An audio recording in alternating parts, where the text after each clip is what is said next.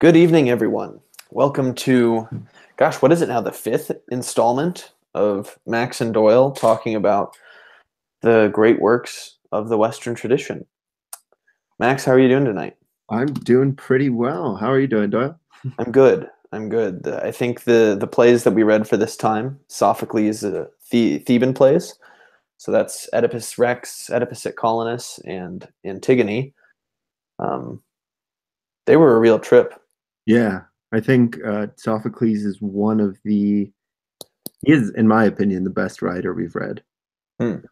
Poetically, he's very eloquent and philosophical in a way that I don't think any of the previous writers were. But I see in Sophocles, from the Iliad to Sophocles, a kind of progression in writing style. Yeah, well, it seems if nothing else, there's a respect for brevity that Sophocles has that he kind of even takes the Aeschylean plays and shortens them to Yeah, really pack in a huge message and a whole bunch of the human condition into a pretty small window of lines, really. indeed. There's so much captured by so little in Sophocles, and I think that makes the works a lot more powerful. But would you mind giving a quick summary to start of sort of what we read? And Sure. then Yes. I read the Fagel's translation again, and Hmm. you told me that the chronological order of the plays is actually backwards. Yeah. So as we kind of talked about last time, the tragedies on the whole would have been presented in trilogies, and not precisely trilogies. There would have been a trilogy of tragedies, then capped off by a comedy over the course of 3 days at a festival at the beginning of spring, called the City Dionysia. And of of all of those trilogies that occurred over, I don't know how many years they did that, probably hundreds. Only one complete trilogy survives, and that's the one we read last time, and that's the Oresteia. Um, None of the satyr plays survive, except I think very recently we uncovered some substantial fragments of one of Aeschylus's comedies from that they were called the satyr plays.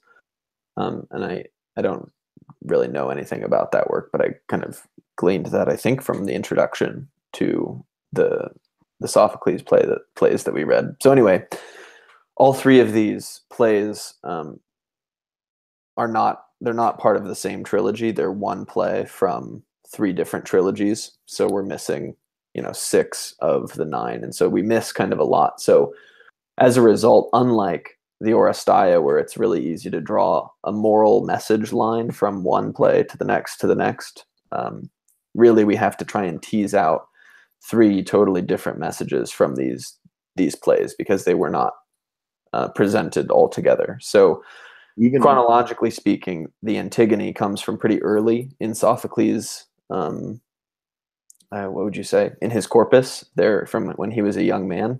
I just Um, wanted to add in that he wrote 120 something plays, and we have seven. yeah, So that in and of itself is sort of breathtaking. indeed, He was indeed. prolific, and I think he lived for almost 100 years. I didn't know that. Um, I think so. Yeah, well, that's crazy though. But I will I so will anyway, search for that. yeah. So anyway,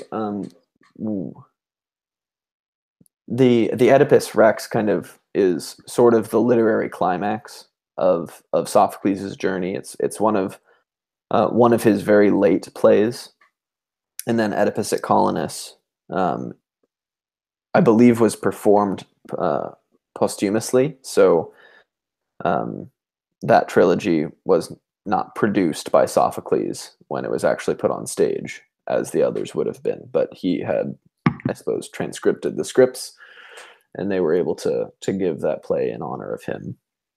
Um, from a story perspective, we're talking about the House of Cadmus, which is the sort of just like the House of Atreus is the founding family, mythologically speaking, of Argos. The House of Cadmus is the founding family of the city of Thebes.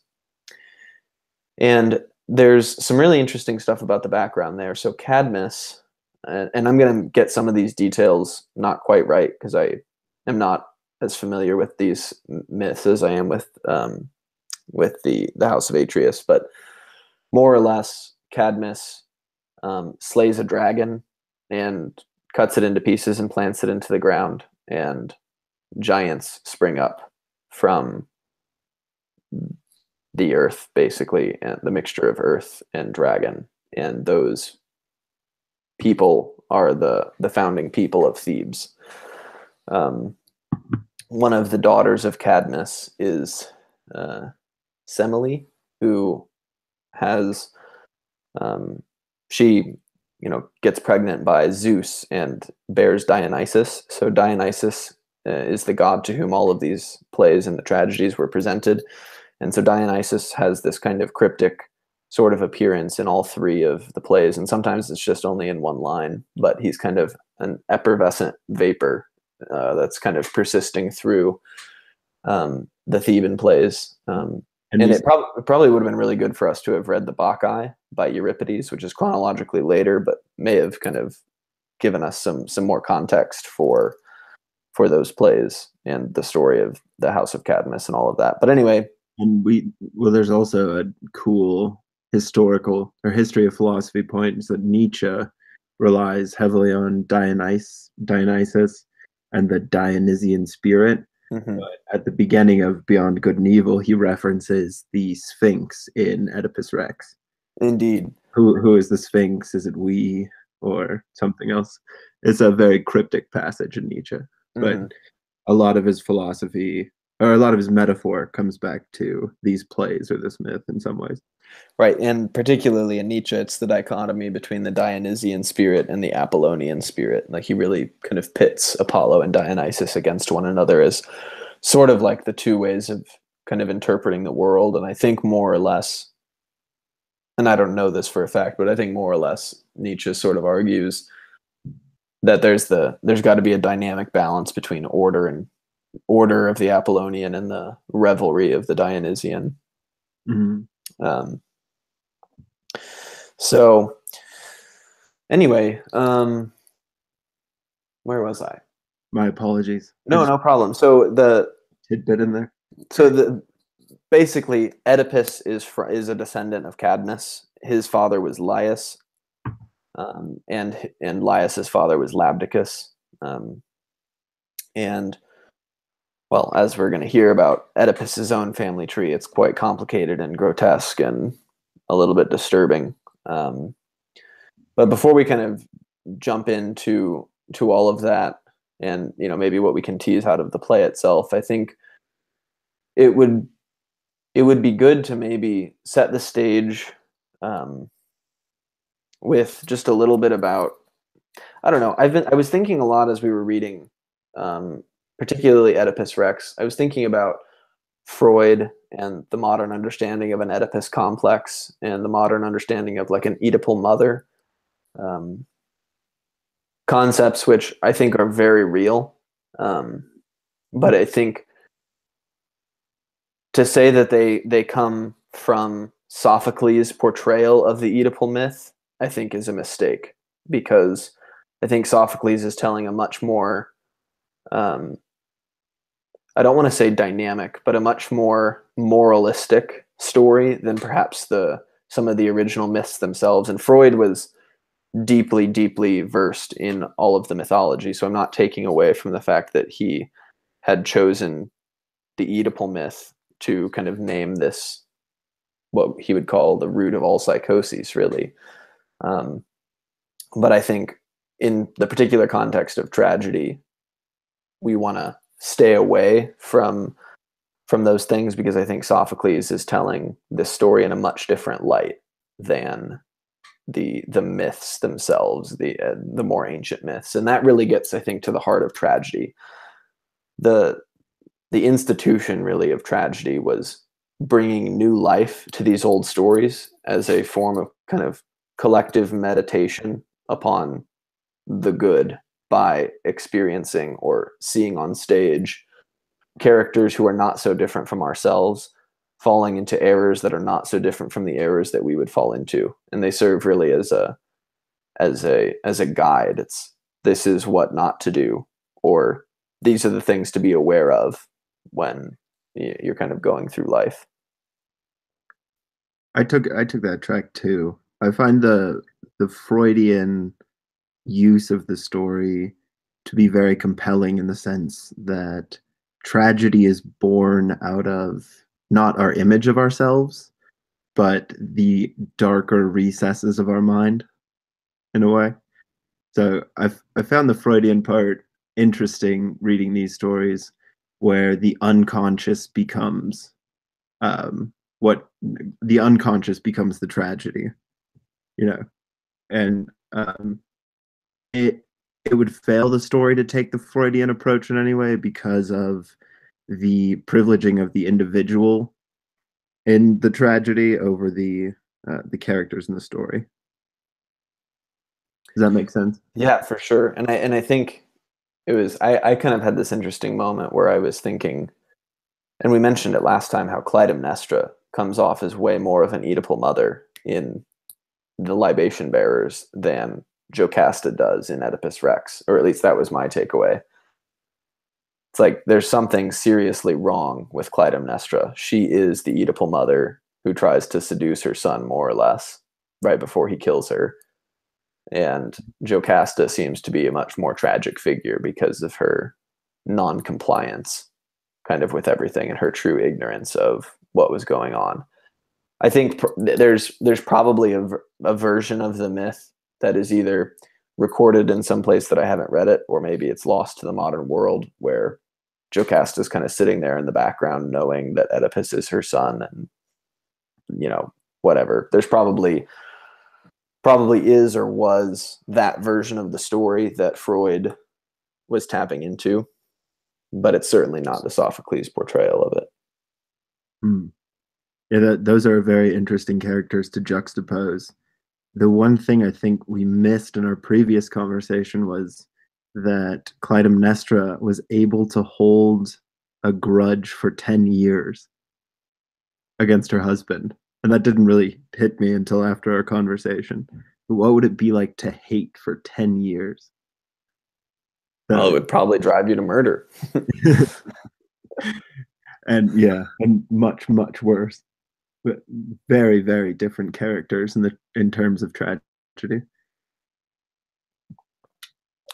Anyways, do you want to move on to the first story? Sure. So how do you want to do this? Do you want to maybe talk about the play kind of as we go, or summarize the story first? I think summary would probably help for Oedipus.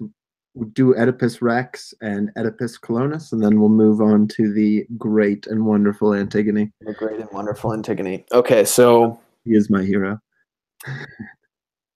She is a hell of a woman. We'll have lots to say about her, I'm sure. So we'll start with Oedipus Rex. So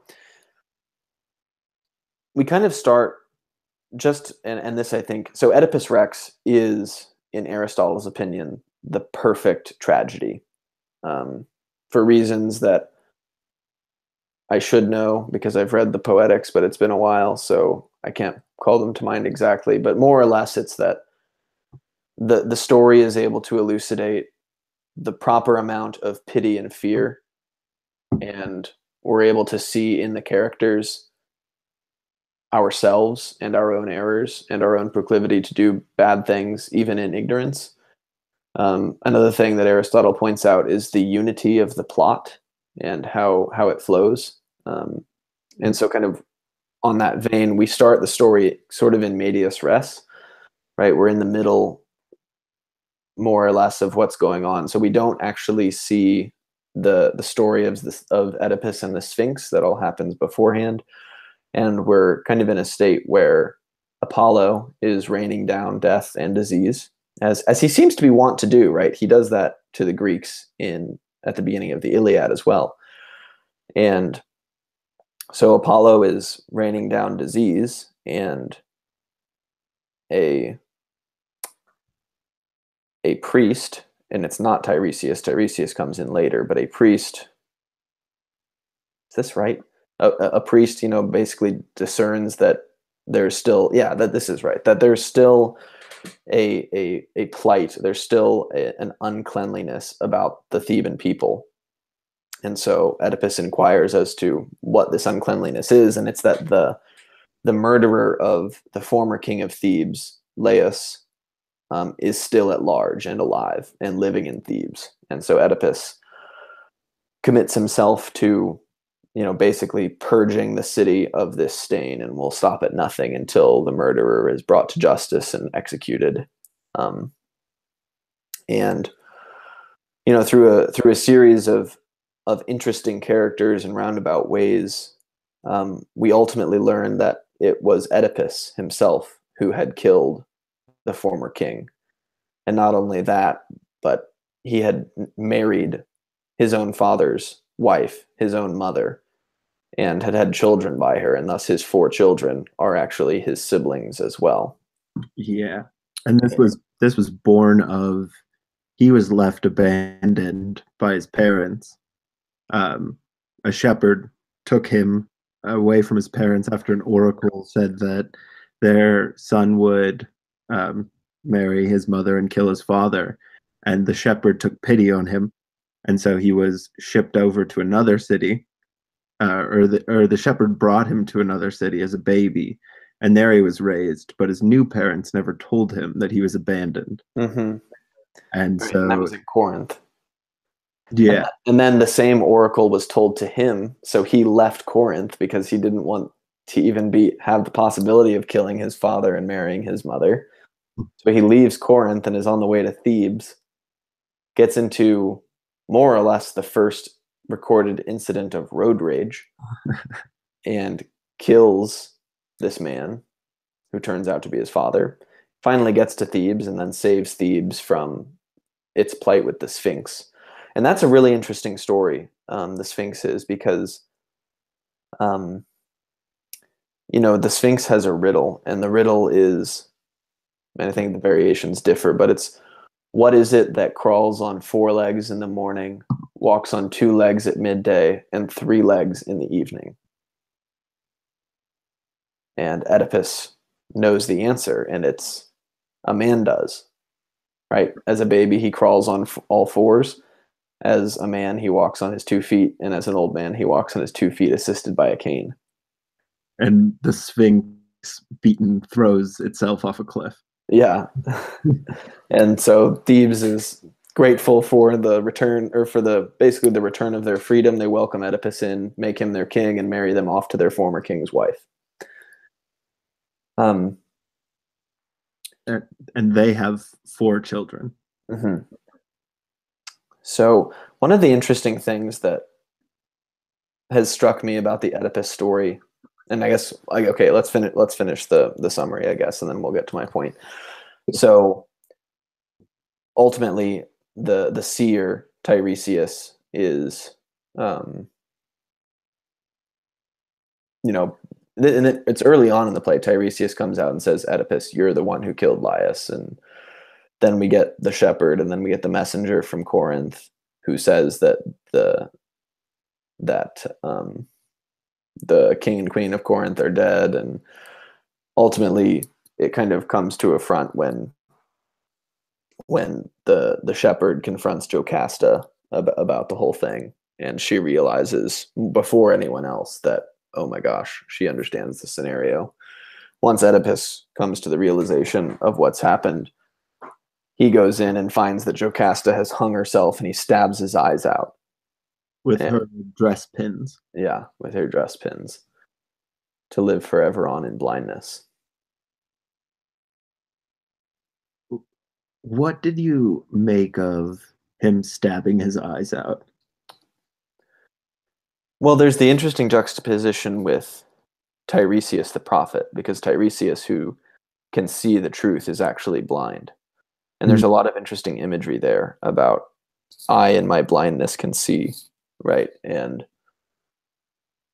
there's it's almost as if, well, I think that there's a great theme that kind of pervades tragedy, and we didn't touch on it a lot, but in in the Agamemnon, there's a line in the chorus, in the first chorus, that's pathemathos, and it's he learns by suffering, or we learn by suffering. So, and I think in my translation, it was suffer into truth. Yeah, suffer into truth. And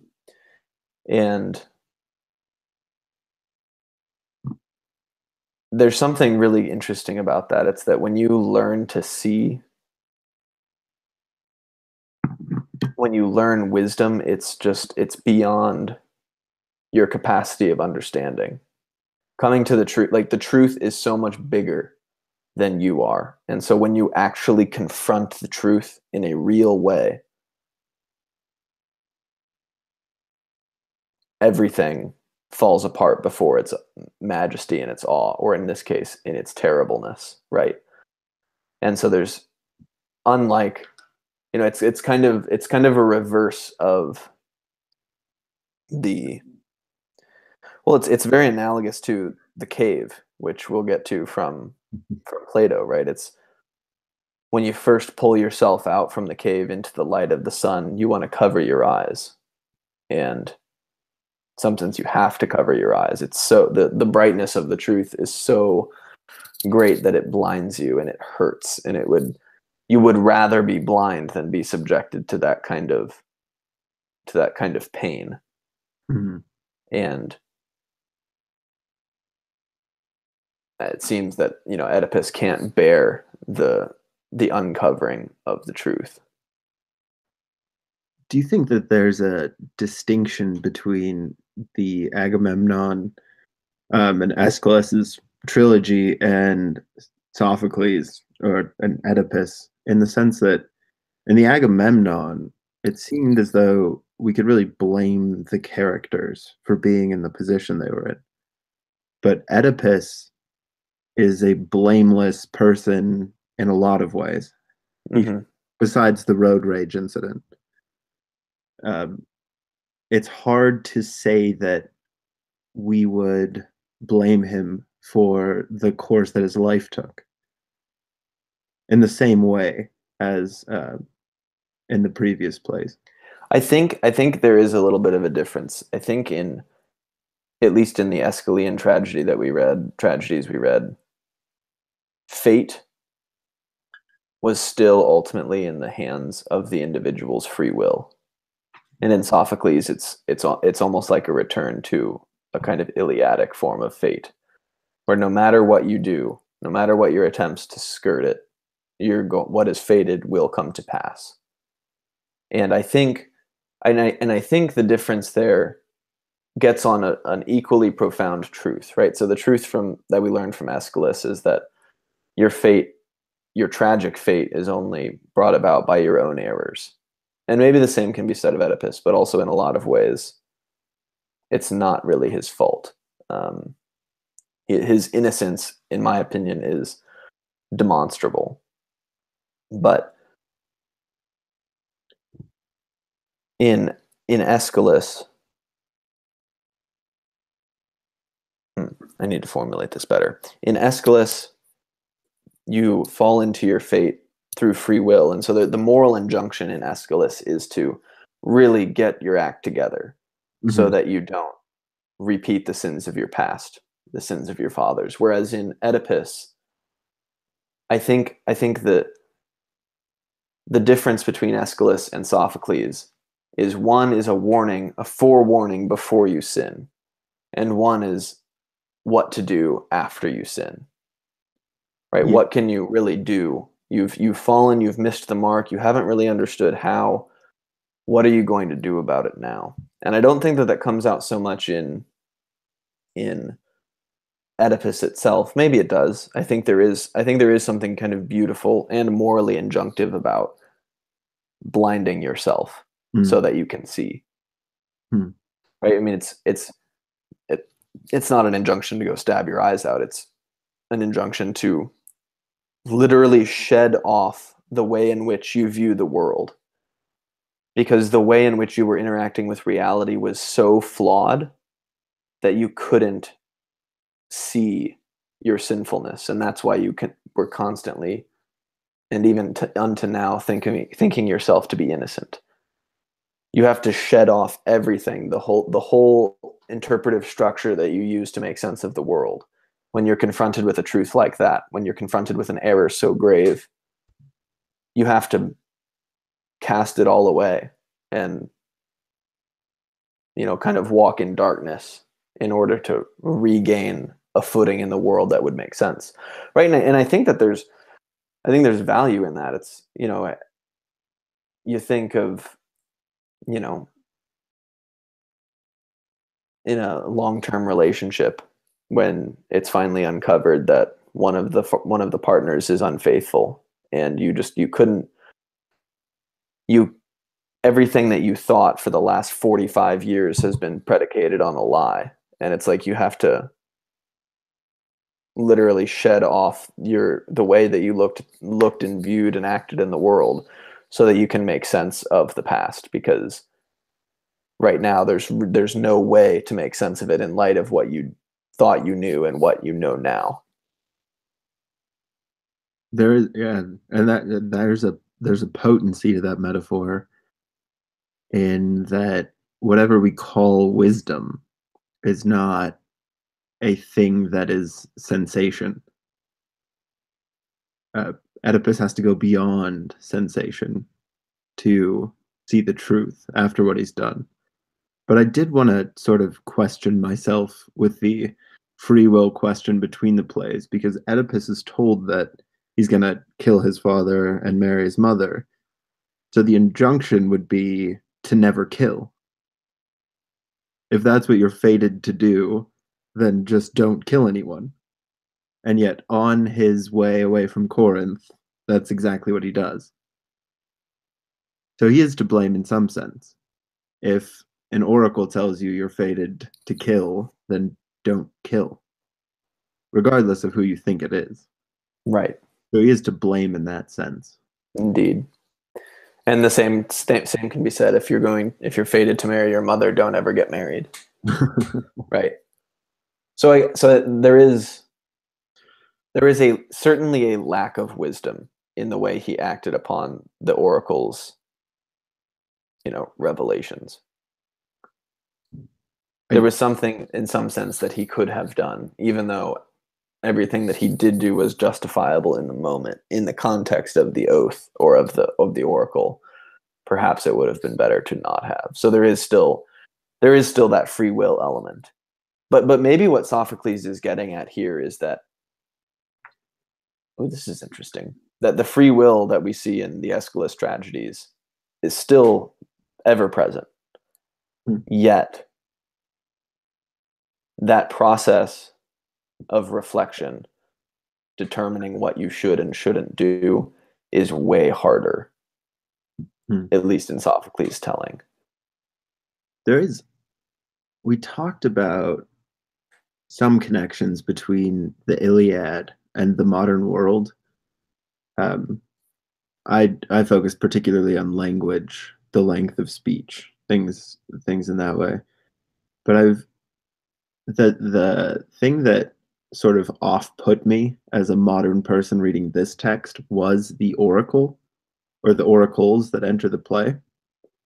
And I was really curious about historically what future tellers or oracles meant, and if there's any modern equivalent of oracles, or if we've done away with them as crackpots and people who steal other people's money, fortune tellers, and so on. Because there's something extremely profound in the plays about the oracles, and yet there's no analogous thing that I could latch on to understand what an oracle's message might mean. Yeah, well, I don't know a whole lot about this, but I know enough to know that whatever the oracle at Delphi was doing, and it was likely drugs, there's some pretty hard evidence for that. Whatever she was doing and whatever messages she was bringing back were held in the highest regard historically. When you needed an answer to something, you took a pilgrimage to Delphi and you consulted the oracle. And that plays all the way through the apology. It does, yeah. I mean, that's Socrates goes to her, and she tells him that he's the wisest man in Greece. It's very different than the modern sense in that in our contemporary world, there's no unified sense of where we're going. And the oracle was a sense of where you're going. Right, a place. Yeah. I think maybe a lot has been lost. Um, in a lot has been lost in the death of God, right? I think something very akin to consulting the oracle is going on pilgrimage and going to confession to some 85-year-old monk who has the wisdom to solve all of your problems in 10 sentences, if only you have the guts to listen. Hmm. Um, I think maybe we need more oracles, though that might just be an aside. I no, we certainly do, and I think that really wise people,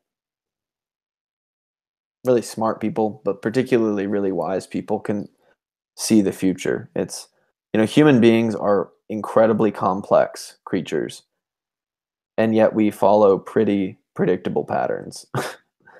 And I think if you understand the human condition well enough, you can more or less predict what people's futures are going to hold. I mean, look at Nietzsche, for example. I mean, he predicts the deaths of hundreds of millions at the hands of communism. Um, It's very eerie passages.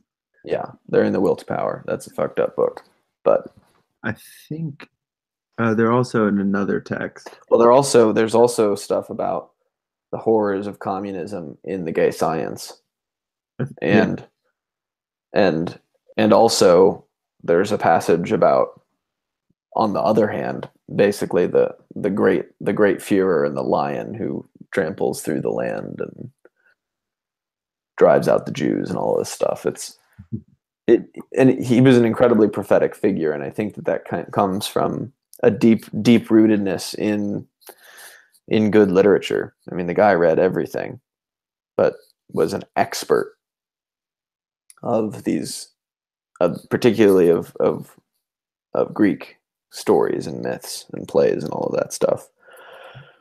I will hold that thought out there for the future, but I think that the modern world alienates the future in a way. It's skeptical about the future, or it doesn't believe in the future in the way that these plays bring about. I think there might be a teaching or a warning embedded in that. Yeah, I mean, it's we've killed the future and replaced it with progress, right? The future is something that happens to us, but progress is something that we create. Mm. And so there's a kind of a fundamental lack of humility at the leveling power of time. I think there's also a sense in which every group has a future that they wish to create that's different. And polarized as the modern world is, every different story that a group's telling itself imagines a different future. And I'm thinking particularly here of climate change arguments and debates, the catastrophe of the ecosystem. We had an interesting speaker come and he gave a talk on learning to die in the Anthropocene, about how the climate was going to kill us. Is very different story than what you would hear from someone who would be politically different than him. Mm-hmm. And I think what these plays show, from what we've read, especially in Aeschylus, is what Aeschylus offers is a unified future for the people of Athens, one in which the Furies become the Eumenides and act on the behalf of justice. That's a very unifying message at the end of those plays. And Um, yeah, I this thought just occurred to me during this conversation, so I haven't gone too deep into it, but I find a sort of unease about the future, but no oracles in our present condition. Yeah. No, I mean, I think it's a pretty profound thought, you know, that maybe we've in our attempts to, in our noble attempts to kind of get rid of superstition, we also killed the veritable fortune tellers, Hmm. right? Yeah, and in a more personal sense, science has in some ways replaced an oracle in that, you know, if you want to keep smoking or if you eat too much or so on, we know the diseases that will happen. It's sort of a predictable future in an interesting way. That's an interesting thought, but it's also very lifeless. The kind of there is no clear ethics that science brings. Yeah, Um, I think we'll have to have a debate about that sometime. yeah, But I agree yeah, with your lifeless point, at least as it's presented. There is something lifeless about that. But I have brought us far afield. So if you would like, we can turn to what happens to Oedipus after he plucks his eyes out. yeah. I kind of do want to dwell a little bit more on the relationship, and maybe perhaps maybe when we actually read The Cave is a more apropos time to talk about it. But I think there's something to be said, particularly in the context of Oedipus and what he becomes in Oedipus at Colonus as a sort of sacred figure as a result of his kind of defilement. And I think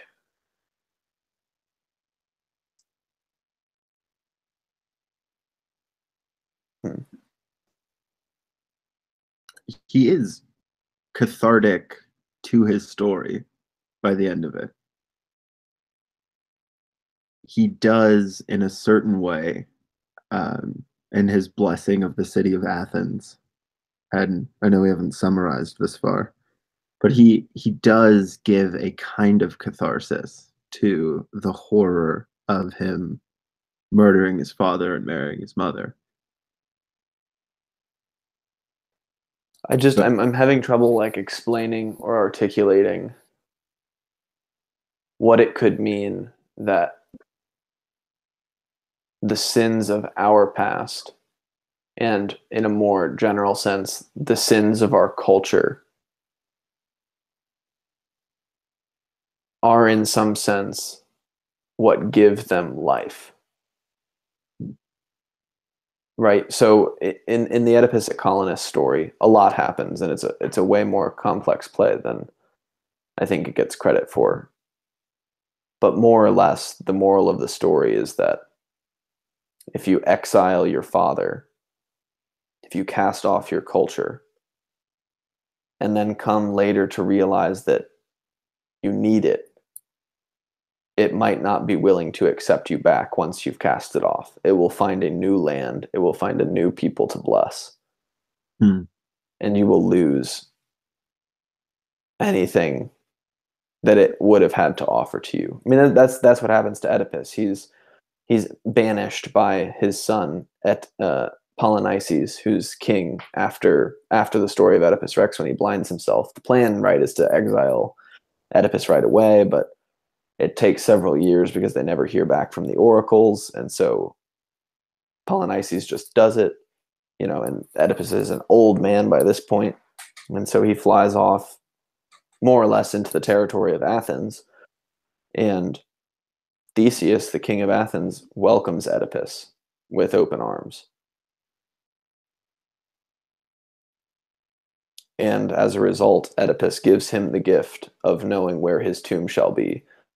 And Oedipus knows, because Oedipus is himself a sort of prophetic character, wherever his tomb is, that land shall be blessed. mhm. And this a similar revelation is given to the Thebans, and so they send Creon on a mission to bring Oedipus back into Thebes. And they beg him to come back, and Oedipus says, "No, you've banished me, you've exiled me, and so now I've found another to whom I will bestow my blessing." And I think there's a particularly moral injunction on us today in the 21st century that we need to be very, very cautious about casting off our culture, our society, our traditions because of their sinfulness. I mean, that's exactly what Polynices does. He casts off his culture and his father because of his monstrous acts. Mhm. And eventually they come to realize that they need them back. And And Oedipus says no. I mean, and this is exactly what, the neo-Marxist radical feminist types are arguing for, that Western culture is nothing more than the oppression of, the capitalist white patriarchy. And it all needs to be overthrown because it's nothing more than its sins. just quickly before we move there, what grounds did Polynices ask Oedipus to come back? It was an oracle, the revelation of an oracle. And Hmm. it was by this time it was Edicles, actually, because Edicles had overthrown Polynices and banished him. And so Okay. it's Edicles, through an oracle, comes to realize that they need Oedipus back. And Oedipus refuses to come.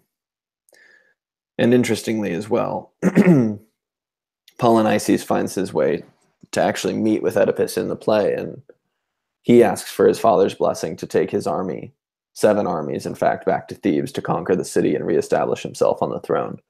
And Oedipus refuses to do that, and he curses his sons, in fact. He curses Polynices and Edicles to die fighting each other, Hmm. which that'll ultimately set the stage for the Antigone. Yeah. But I go I ahead. completely agree with the lesson that you're drawing from this. There's uh, an utter disrespect for tradition, actually a hatred for tradition, as if our culture only ever produced evil. It's a very strange political um, movement that's happening now. Ironically enough, a political movement that doesn't agree with itself logically, but there's something really profound about the that what you cast off cannot come back to save you, Right. yet you yourself do not know what you're casting off, which in the case of Oedipus was a supernatural blessing on Athens. Yeah. And one that could have been on Thebes had they just kept him there in the first place. Yeah, and Oedipus in this way is sort of he's the character that escapes fate. He after he blinds himself, he sort of takes up his punishment on himself and becomes more than his tragedy, which we don't see in Aeschylus's tragedies. It's like a character that moves beyond the horror of what fate gave them. So there's a really interesting book that I expect we will read, and it'll be very towards the end of our trek. It's by Rene Girard. It's from the late 20th century, and he talks about Oedipus at Colonus quite a lot, and he talks about it in the particular context of the Latin word sacer, which is the root word of sacred, and turns out that the root word sacer, it means set apart ultimately, right? Holy things are set apart for special use. But it actually derives its meaning from ugliness, like cursed, impure things that we set apart so that they won't foul us up. Right? The sacred is something, in this more originary sense of the word. The sacred is something utterly other in a disgusting way. And and that is really embodied well, Girard argues, in this play Oedipus at Colonus, right? He's so ugly, Oedipus is, that he's sacred, because the word later takes on this new meaning, this set apart in a positive way, and the two get blended together. Mm. It's set apart so that we don't cause impurity to come to it as much as it doesn't cause impurity to come unto us. And ultimately, it's through the sacred that we're able to, in Girard's view, we're able to, through sacred things, we're able to ultimately satisfy our need for violence, our innate need for violence. And that thesis is sort of replicated in the Sermon on the Mount. Mm-hmm. Say more about that. Well, it's, blessed are the poor and so on. That is what Oedipus is. Like you were saying, he's the ugly, downtrodden, blinded man. And yet he's the one that holds the power of blessing in the end. Mm-hmm. In his pitiful state is actually where he finds the most power, and that's the blessing upon a city. I don't know if that precisely connects to your Girard point. No, I mean, I think it does, actually, in a cool way. There is something, I mean, we talked about this earlier, that you will suffer into truth. There is the sense in which Oedipus suffers into truth, and in his state of being no longer king, no longer powerful, is actually the state in which he's most powerful. It's paradoxical and I think profound in a certain way. It's sort of the sense in which the degree to which you humble yourself is the degree to which you become powerful. Yeah. And the degree to which you are able to withstand suffering is the degree to which you may know wisdom. And that is the gospel message, right? The last shall be first, and the first shall be last. There's, yeah. I guess I had always interpreted that as sort of a judgmental claim. Those who are at the front now will be at the back later, and vice versa. But it's almost in the case of Oedipus, it's those who are first shall become last, and in so doing become first again, which is precisely the story of the rise and fall of Oedipus, the rise, fall, and subsequent re-rise of Oedipus. Yeah, indeed. There's a sense in which, in all of these plays, that there's nothing desirable about power. Those who become powerful, both in Aeschylus and Sophocles, and indeed in the Iliad, the power is usually corrupting and it's usually destroying. And yet, at least in our society, there's a sort of worship of fame and money, riches, influence. Well, even the word we use now when we build somebody up, we quote unquote empower them.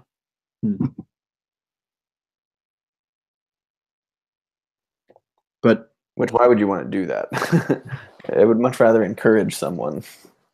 Well, yeah, indeed. And one of the things that Sophocles begs in that vein is whether we actually want what we think we want, whether we actually see the world clearly when we see the obtaining of power and wealth and influence as something that's good, or something that will actually, in the end, destroy wisdom and blessings if they're not tended to carefully. And I think maybe I'm interested to hear what you think about this, but Zeus becomes the king of the gods, and yet he seems more just than anyone before him. So it seems that there is a noble way to hold power as well as the power that corrupts or the power that will inevitably fall into tragedy.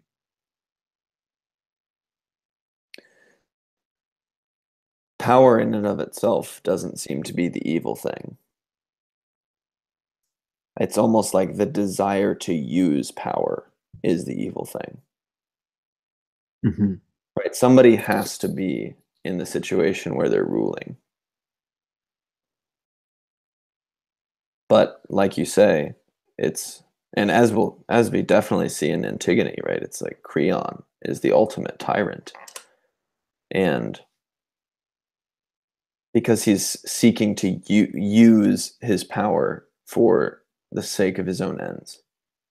Whereas power embodied in an individual and acted upon for the sake not of the collective, but of the individuals within the collective.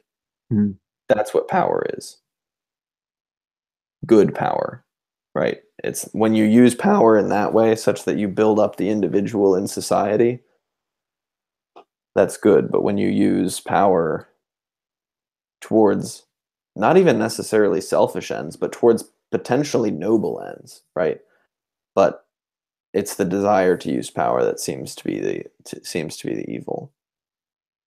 I agree. I think it's not about selfish ends in these plays. It's about selfish motives. It seems that every time a character like Creon, which we'll get to in Antigone, acts for themselves out of motivation for the self, that's when tragedy strikes. Um, Oedipus killing his father and his whole entourage on the highway. He is acting for himself. There's there's a very I was thinking this, and I think we could get to Antigone, but there's something very deontological in this. Is sort of like as soon as characters begin to act in ways that could not be universalized, that's exactly where everything Hmm. goes horribly wrong. Yeah, no, that's really interesting. Maybe as a final point before we move on to the Antigone, I'd like to kind of talk about something that arose when I was reading um, Oedipus at Colonus. And you're going to have to indulge this for a second. I think there's an interesting parallel between the sons of Isaac, right, Jacob and Esau, and the sons of Oedipus, um, Polynices and Eteocles.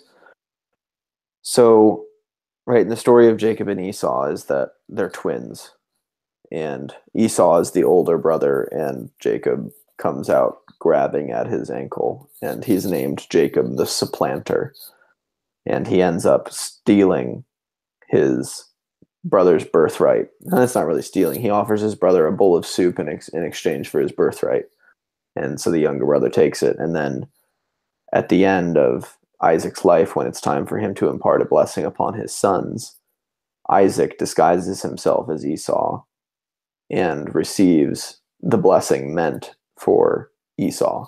And so the younger brother supplants not only the older brother in his birthright, right, but also in the blessing that he receives from his father. And, well, fearing for his life that Esau is going to kill him, Jacob gets the hell out of Dodge and doesn't come back for many years. And when he does come back, Jacob seems to have learned his lesson, and he brings, just mountainous gifts to give back to Esau in reparation for having stolen the birthright. That's one version of how the story can play out, right? And there's a moral there. The other version of how the story can play out is the sons of Oedipus, right? So it's the same story. The older brother is supplanted by the younger brother and banished. And rather than learning his lesson, or I suppose, rather than being open and willing to the younger brother's pleas, which they're not presented in this story or in any of the versions of the story that I know, but Polynices would not accept gifts of reparation. Instead, he goes out and gets an army to go slaughter his older brother or his younger brother and put himself back on the throne. And he asks for his father's blessing in doing so, and Oedipus rejects it. And there's also the parallel there that Isaac was blind, or more or less blind, and Oedipus was blind. And so there's kind of, they're parallel stories. They're not the same story, but they're parallel stories, two different ways that you can respond to being supplanted by your younger brother. You can accept gifts of his for his reparation after he's learned his lesson, or you can go get an army and go slaughter him. And clearly one is the right way to act and the other is not. Because if you choose to take your army, then you're both going to die and everybody's screwed. I really like that parallel. I was also thinking of the Paris Hector discussion we were having when you were saying that. And say more. The sense in which Hector defends Paris, though Paris is indefensible. Mm-hmm. And I love how these stories make family the center of everything, which is in Aristotle's Politics. It begins with a family or the union of two. I think that might be one of the answers to why these stories are so relatable. It's that we all come from families. Most of us have brothers and sisters. And I love how they speak to the reality of that. Whether or not you find envy in your brother, and seek to undermine them or outdo them, or whether or not you seek reparations with your brother. In those two different cases, I'm just struck by how epic stories center around families in that sense. But I do really like your parallel between those two stories. And it's interesting to see family dynamics play out in ways that both produce reliable misery or a chance at a future that doesn't have the sins of the past stacked on top of it. The meta lesson seems to be something like, if you can treat your family members properly, if you can learn how to act ethically within the family, then you've kind of achieved it. You've made it, quote unquote, right? Because life kind of is the family. And once you've gotten yourself in order, then you can put your family in order, and then the world is put in order by the act of you doing that.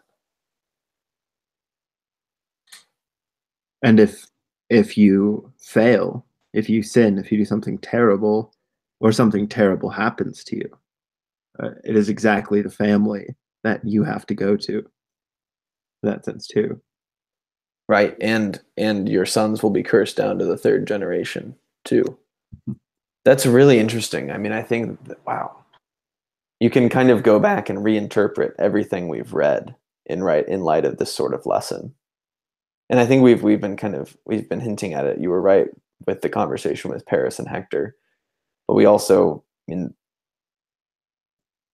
learn how to act in the family, and that's a good lesson for how to act in the world. And we have a bunch of examples of how to do that well and how to do that poorly. Poorly, for example, is going to fight a war against your brother to reclaim your throne. Properly, on the other hand, well, that's Antigone. So with that, do you want to go ahead and summarize Antigone for us? And sure. Though I do want to say that there was one more person you missed there. Agamemnon. His downfall is the betrayal of the family. Right. His murder is caused by the murder of his daughter. And I think the lesson going off of what we've been talking about there is you never betray the family. That is the rock on which you stand in some ways. Right. You only betray it to the detriment of yourself. Yeah. So moving on to the Antigone, the finest of all plays. And this is because Antigone is the most badass character. I mean, unlike any character in any of the plays we've read, she is so defiant and so unquestioning of her position. I fell in love with this character. Reading it, I haven't had that much connection with the character, but I'd like to think that I try to be Antigone more often than not. Well, just don't kill yourself. I won't do that. Although I might if you lock me in a tomb. So the play starts with Creon saying that Polynices' dead body can't be buried, which is the brother of Antigone. And I guess he can't be buried because he fought a war against Eteocles for the throne. Mm-hmm. And I guess I wanted to ask you this because I didn't get it exactly from the play, but burial was like an instruction from the gods. Like it would be a betrayal to the gods if you didn't properly bury a body. Yeah, I think in the theology, it's more or less that your soul can't cross the river Styx into the underworld unless you've been buried. And so it's the will of the gods that people be buried. Mm-hmm. Because that's what Antigone says to Creon. Like, it's like the ultimate betrayal or the ultimate thing that you can do to someone is not allow them to be buried. And we saw that a lot in the Iliad. Yeah. And that really underlines Achilles and Priam. Mm-hmm. And that scene is that Achilles allows the ultimate betrayal to not occur.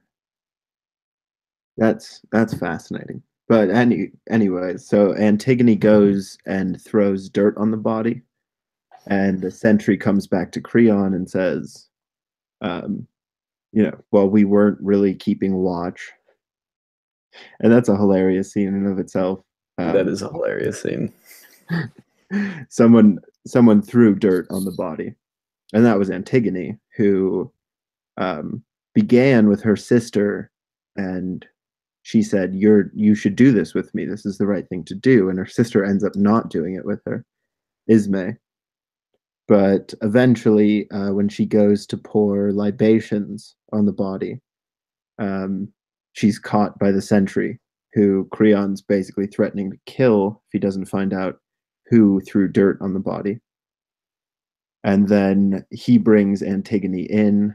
She's extremely headstrong, and Creon even worse than Haemon. Is that the correct pronunciation?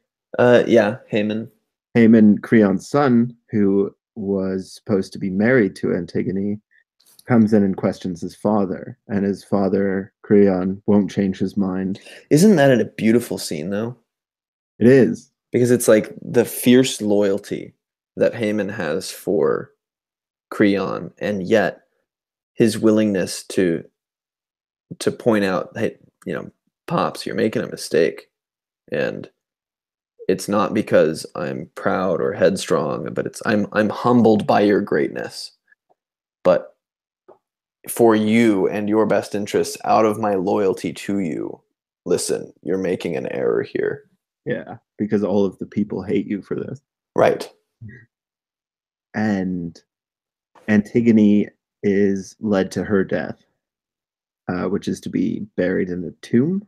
Mm-hmm. And I didn't get, was she supposed to be brought food rations in the tomb? No, so the idea is basically if you bury someone alive, you're not responsible for their death.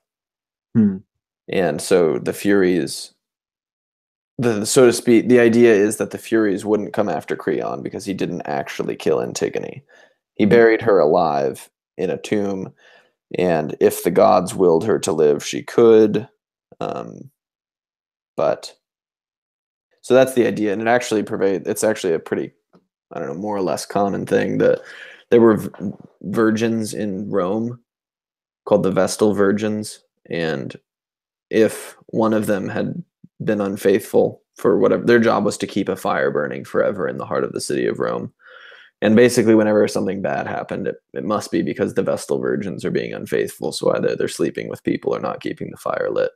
And so Mm. they would do the same thing to the Vestal virgins. They would never kill them because didn't want the blood on their hands. So they would bury them alive. Like that actually happened. Yeah, clearly fate had a different idea in both cases. Mm-hmm. But then, is it who is the oracle? It's like Thyestes.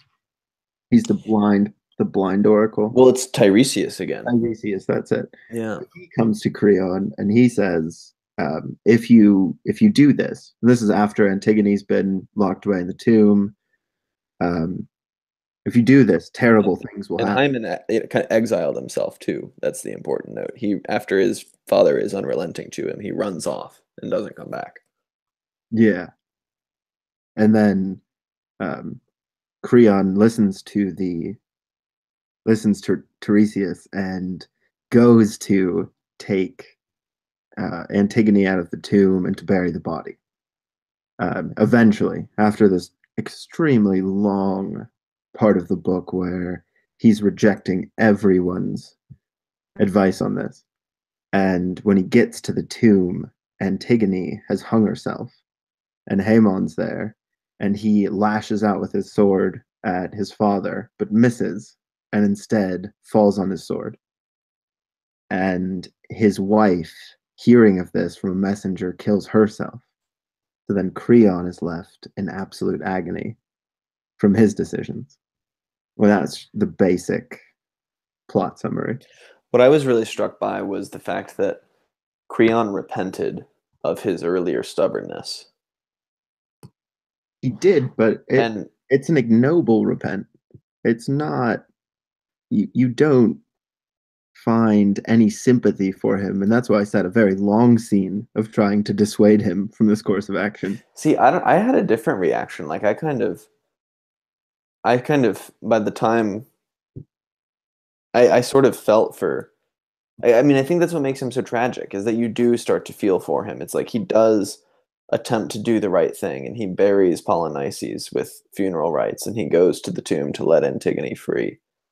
But you can't, there's something deeply ingrained in this story, and it's that you don't get away with anything. Right. Yeah, but I think if you weigh the arguments made to him, I just didn't feel sympathy for him. Hmm. One of the most beautiful speeches from Antigone was that Zeus didn't make this decree, nor did justice, and you're just a mortal. Like, how dare you think you're above the gods and above justice, Mm-hmm. behold in this way? And I think that Creon's demise was him thinking that he was above all else. It was his word that was the law. There was no law above him. Right. There was no, and in his defense, he makes no pleas to the gods. Right. He makes only pleas to himself. Yeah, That's really true. and I mean that it would be interesting to see if we could hash this out here, because I was as when Creon was in agony. I mean, I didn't feel good because nobody survives ultimately, but I felt no sympathy for him because of the tyrannical way in which he acted, and the way in which his appeals to both Antigone and Haemon and to the blind oracle were so self-righteous and self-regarding that as king he was the law and there was no other law than him. Hmm. Yeah, I guess in some sense you could say my sympathy was maybe misplaced. And it could simply be that I identify with Creon. Right. That would make sense. You be the Creon, I'll be the Antigone. Well, I'd rather not be the Creon. I mean, he's the one who has to bear the weight of the tragedy in the end. Because he made an error.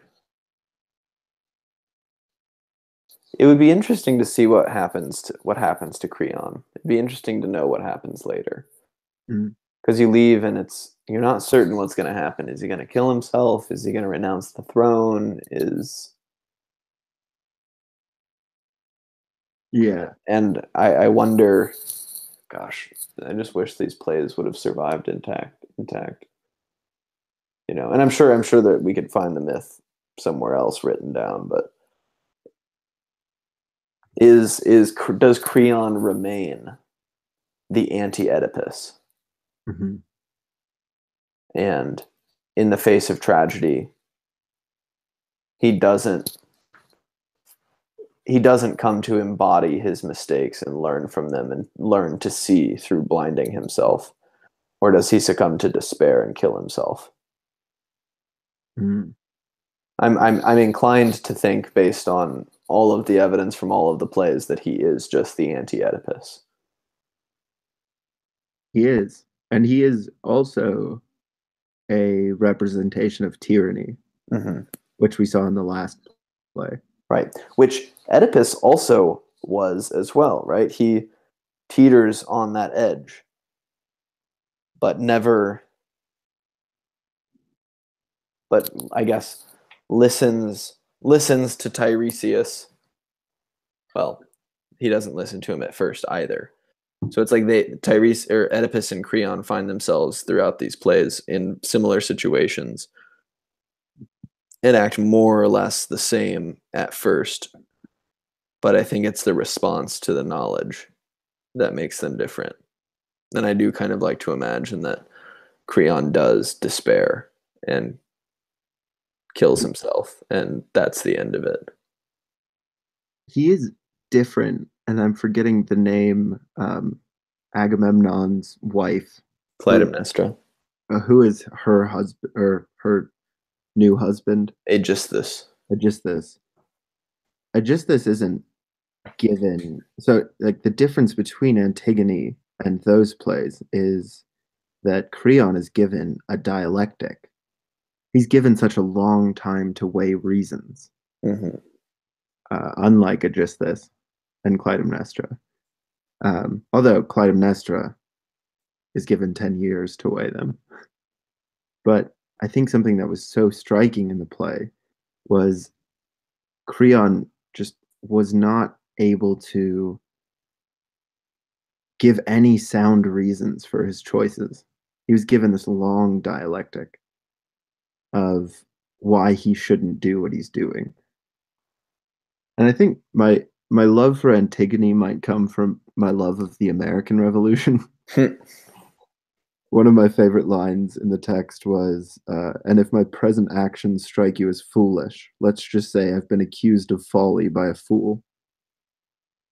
And it's the sort of, yeah, you're king, so what? That doesn't make you right. Mm-hmm. I love that democratic spirit. Mm-hmm. So what? You're president. So what? You're a congressman or a senator. To use certain language, go fuck yourself. Mm-hmm. I did the right thing. I don't care. And I loved that Antigone was so headstrong in the sense of doing the right thing regardless of what happened to her. And that being juxtaposed against the the very personification of tyranny, the inability to change your mind given reasons.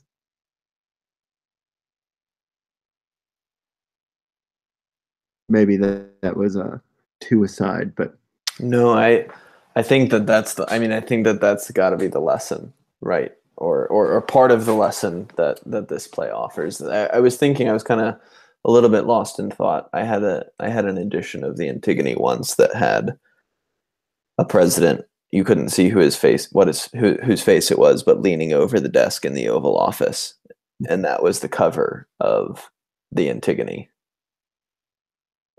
edition that I had, and it's striking. Again, we're kind of beating this point like a dead horse. The absolute relevance of all of these stories and their morals to present day society,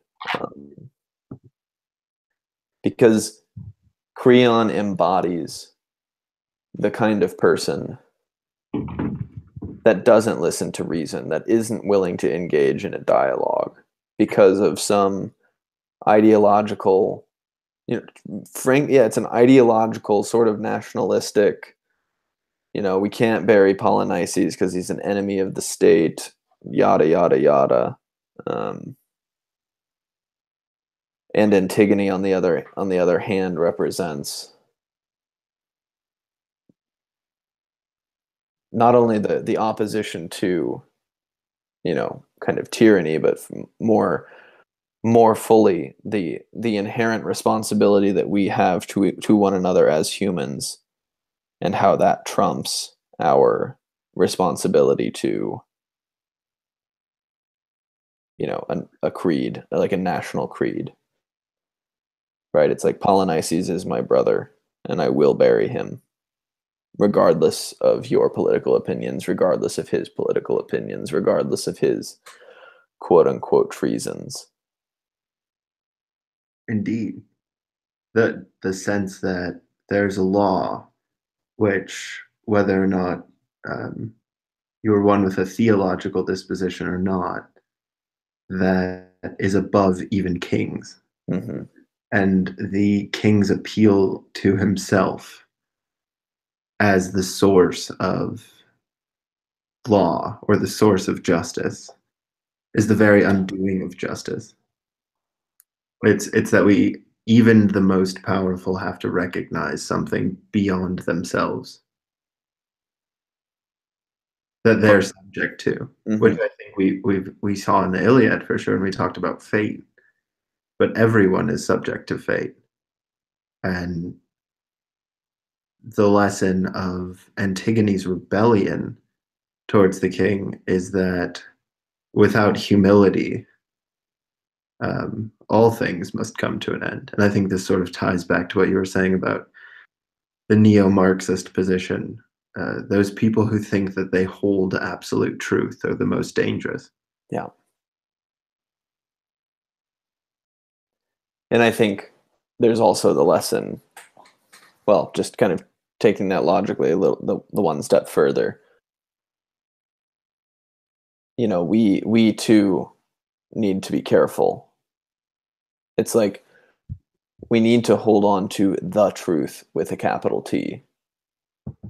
But that thing is so great, so glorious, so mysterious, so out of reach that we have to be content to deal in lowercase t truths. Hmm. But those are the kinds that are dangerous, because if you hold on to them too tightly and you transform them into that capital T truth, that's when you've become an ideologue.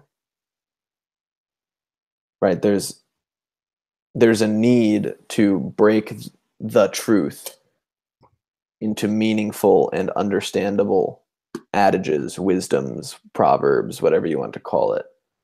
But holding on to them too tightly elevates them to a position that they are not, right? Mm-hmm. The summary can never take the place of the story. And when the summary does, then bad things seem to happen afterwards. Yeah. I think that there's something very interesting about the relationship between certainty in everything we've read and demise. Exactly. It's the ones that are certain are always the ones that fail. Is going to be very good to lead into Plato's Republic after this. Indeed. And we see the character of Creon I guess reintegrated into Thrasymachus. Mm-hmm. So I just I've heard the phrase so many times that sort of the founders of the United States were appealing to Greece and the democratic instinct that the Greeks left behind. And I think I always sort of took it to be true, but I don't think that I really understood it until I read Antigone. that there was something that they were reaching back to that was very deep in Greek culture, Mhm. which was an instinct towards um, justice in the democratic sense rather than the tyrannical sense, and that the individual can do right regardless of the state. Hmm. And we're seeing in particular the literary instantiations of that truth, but it happens also in Greek and Roman history time and time again. The great problem with democracy, and Plato nails this on the head in the Republic, and the founders were aware of it from there and also from history, is that more or less whenever Athens went full-fledged democracy, very quickly thereafter it broke down into tyranny and dictatorship. That And that might be our own oracle. it seriously, I mean, it's you, and so that's why they went to such lengths to they tried as best they can, and it seems to be working out pretty well. Though the last 50 years are evidence that it's kind of starting to spiral out of control if we don't get our acts together. It's that the people need power because the people is the sacredness of the nation, and not the people in an abstract collectivized sense, but individuals are sacred, and they are what make up the state, right? And But individuals who are a part of families. right, individuals who are a part of families, indeed. Yet it's also very easy for the sovereignty of the individual for us to make mistakes because it's easier to just collectivize. Mhm. It's easy to outsource our political beliefs to a party. And so they attempted to build a system in which at least the more negative aspects of that would be protected against, namely, electing a dictator. But Yeah, and in a very much more personal sense too. It's whether or not you yourself give way to a party or an ideology, which is to say to certainty, or whether you're able to find good to be different than those and to be willing to stand for it even when and to stand for it with full conviction when death is the penalty for your standing. It's right. a very powerful individual lesson. If nothing else, it really is that there's an injunction to be humble in the face of we as individuals are sacred, right? And we can take that in two ways. Either we can take it in the proper sense, and that it's we are made sacred because we are humans, that were socialized in a family and part of a larger collective whole with a history that is handed on traditions that we must in turn pass on to the next generation. But you need that's the whole story, more or less. And if you forget any of those key pieces, the sacredness of the individual very, very rapidly becomes evil. And we become liars, and we become Auschwitz camp guards, and we become communist revolutionaries Fascist. and fascists. Yeah. There's so much in that. It's these plays have been particularly difficult for me to speak about because I'm overwhelmed by them. It's like I finished Oedipus, and it's like it's a short play. It's like you can read it in maybe 45 minutes, maybe an hour. And it's like I read it and I understood, or I could remember all the plot points and I could bring it all up, but there are so many different levels of analysis on these plays that it totally makes sense how it is that certain people study these short plays, one of them for their entire life. Hmm. Because there's just so much there. There is. There's And, actually, it kind of, even though we've got a lot of tools in our tool belt from reading, some of the other stories that we've read, and we have, kind of a little hermeneutic that you and I have been developing throughout this process. It's like these plays in particular were very difficult for me to try and formulate my thoughts about what I wanted to say to them. It's just what I left from is that I want to see these on stage. I want to see them produced and staged. mhm. I really, really want that. Because I think that that's what would take it to the next level for me in some sense, in a way that I didn't feel that was necessary for me to, get a lot out of Aeschylus. But it's the whole time I was just wishing that I could hear the characters speak these lines and listen to the music and the thunder and the lightning and all of that. Yeah.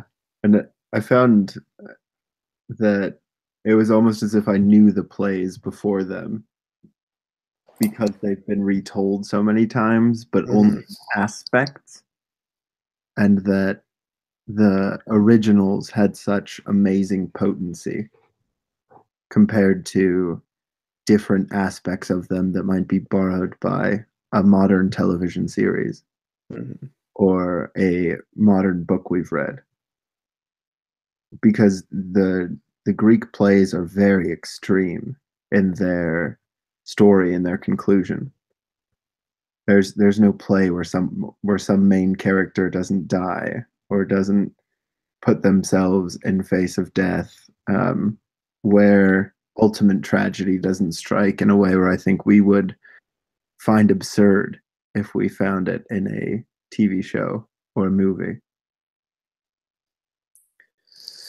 It is. Yeah, I mean, just kind of maybe one exception, and maybe it's the exception that proves the rule, is the did you see the new Star Wars Rogue One? I did see Rogue One, yeah. You know, that they told a great story, but because none of those characters were originally in the saga, they had to kill them all. And I Mm, thought that there was something really profound about that storytelling yeah. because I actually saw that at the behest of your fiance. oh, did you? Yeah. Yeah, well, I mean, it's partly you could partly say that it's ad hoc storytelling, right? Because we moderns have kind of a what I would call a bizarre need for there to just be a one canonical story, and that's the way it is. And Whereas a group of people who always win. And yeah. and a group of people who always win. Whereas in Greek myth, it's not at all that simple. There's 25 different versions of what happens at the end of the story, and they're all true, by the way, right? So part of it is, was a need to like kill off these characters so that they wouldn't persist into the movie, and so they were trying to create a consistency there, which I can respect, but I think that's taking Aristotle's unity of plot a bit too far. I think it's whatever, but it was also really beautiful because they did so much, and I think there's also a little bit of an emotional manipulation here. So I don't know how, maybe it's not good storytelling, but they did so much to build up your relationship to these characters, and then they slaughtered all of them in the last 10 minutes of the movie. Mm. And Well, I think that's what the Greeks convey so beautifully. It is our birthright to die. mhm, And I love how they don't sugarcoat anything in that sense. Going to see these plays is not about seeing a protagonist win. It's actually about seeing a protagonist lose horribly. right. And it's those lessons which become more profound than the lessons of the protagonist always wins, good always triumphs over evil, and so on. Right. It's Well, up. we need the anti-hero as a proving ground so that we can be a hero. right? Mhm. It's like, in an odd sort of way, human life is stacked against us to be a tragedy, and we have an injunction to live as if it's a comedy, right? And I mean a comedy in like more of a traditional sense. A comedy has a happy ending, and a tragedy has a sad ending, right? Um, and we're But cursed to a sad ending, and yet we need to live as if there's a happy ending well, because if you live embedded in a tragedy, then it's very easy to become bitter and resentful. but I think that also what Antigone treats us to is it's live as if it's a happy ending, but that happy ending isn't for you.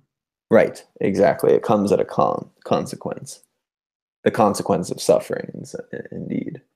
Which, if we are following this conversation full circle, the suffering that leads to truth. The suffering that leads to truth. And that's the ultimate. Yeah, I really like that. There's a sense in which we shouldn't scorn or hate suffering. It holds the greatest pearls of wisdom and the greatest treasures of truth and relationship and dignity. And suffering's not merely something to be alleviated. Right. It's in fact it's not something that's to be alleviated. It's something that's to be embraced. Right? That's the lesson of the cross. Mm.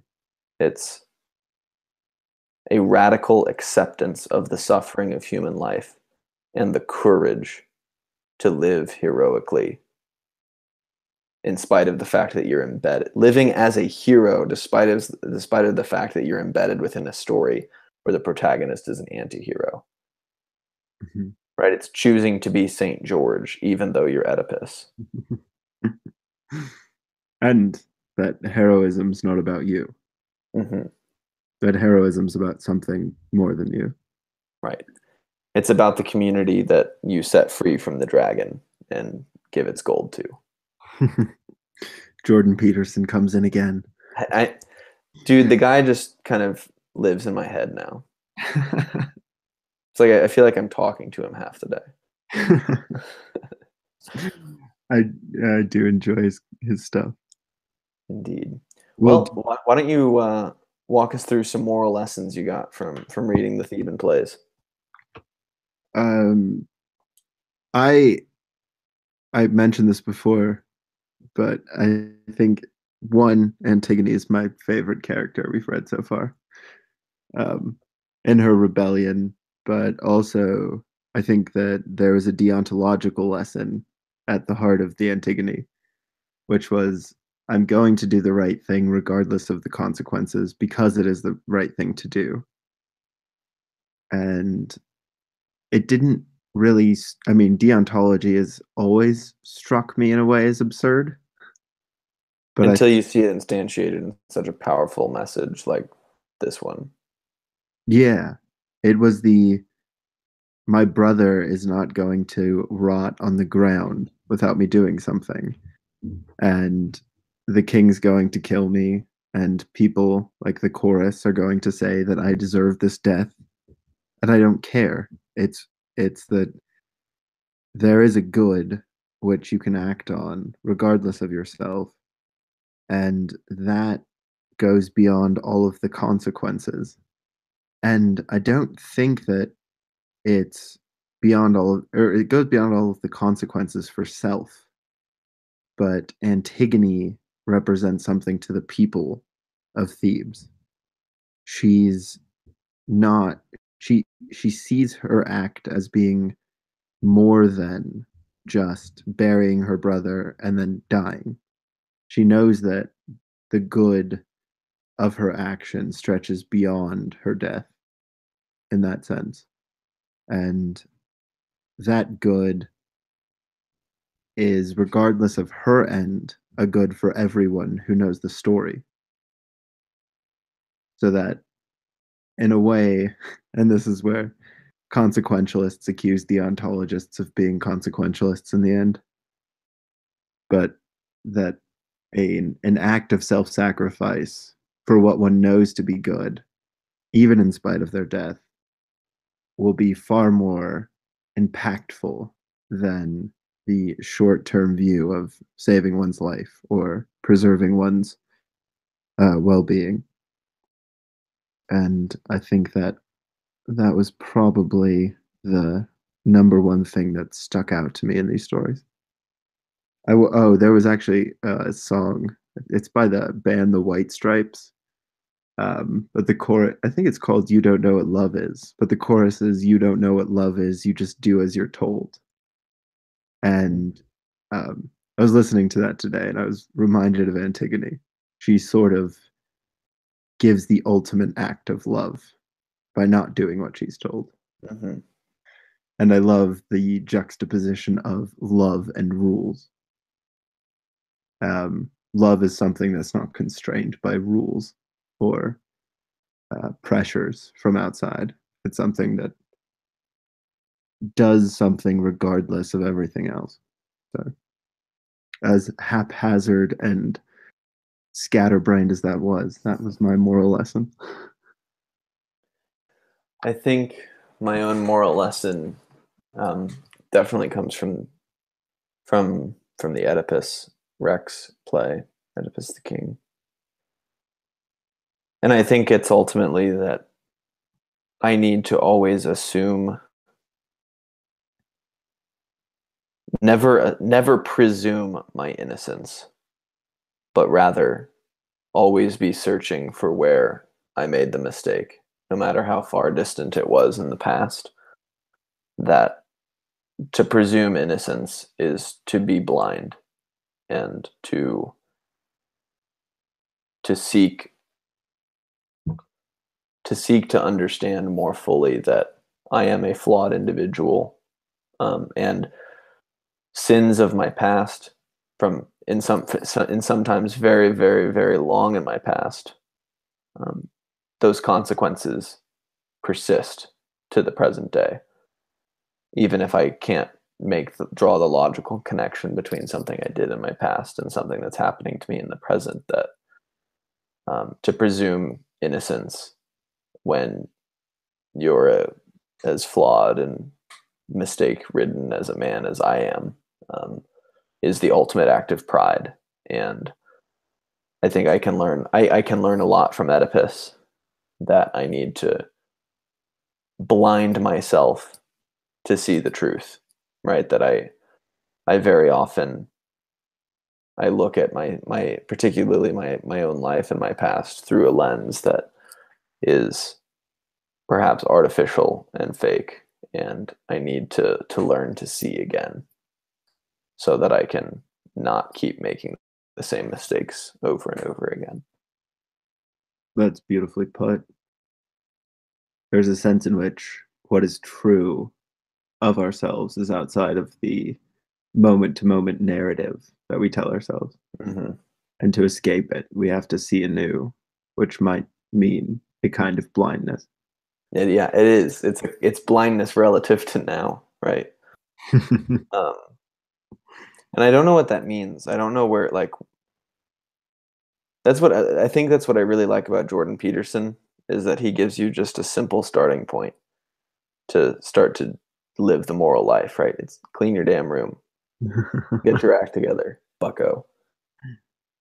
But I think, it is a matter of, it is something as fundamental as that. I need to learn to re-see my room, my study, my colleagues at work, my work day. Like, I need to look with fresh eyes, and to do that, I just need to start putting things in their proper order. That's well put. All right. Well, so for a little bit of forecasting for next time, so we are reading Plato's Symposium before we hit the Republic.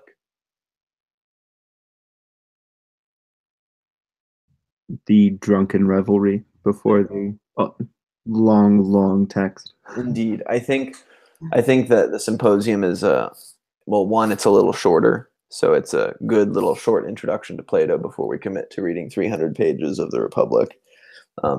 But also, I think it will give us a really good hermeneutic with which to read the Republic. Mm. And that's we've both read the Symposium before, so I think this will be my 6th or 7th time reading it cover to cover. So I'm pumped about that.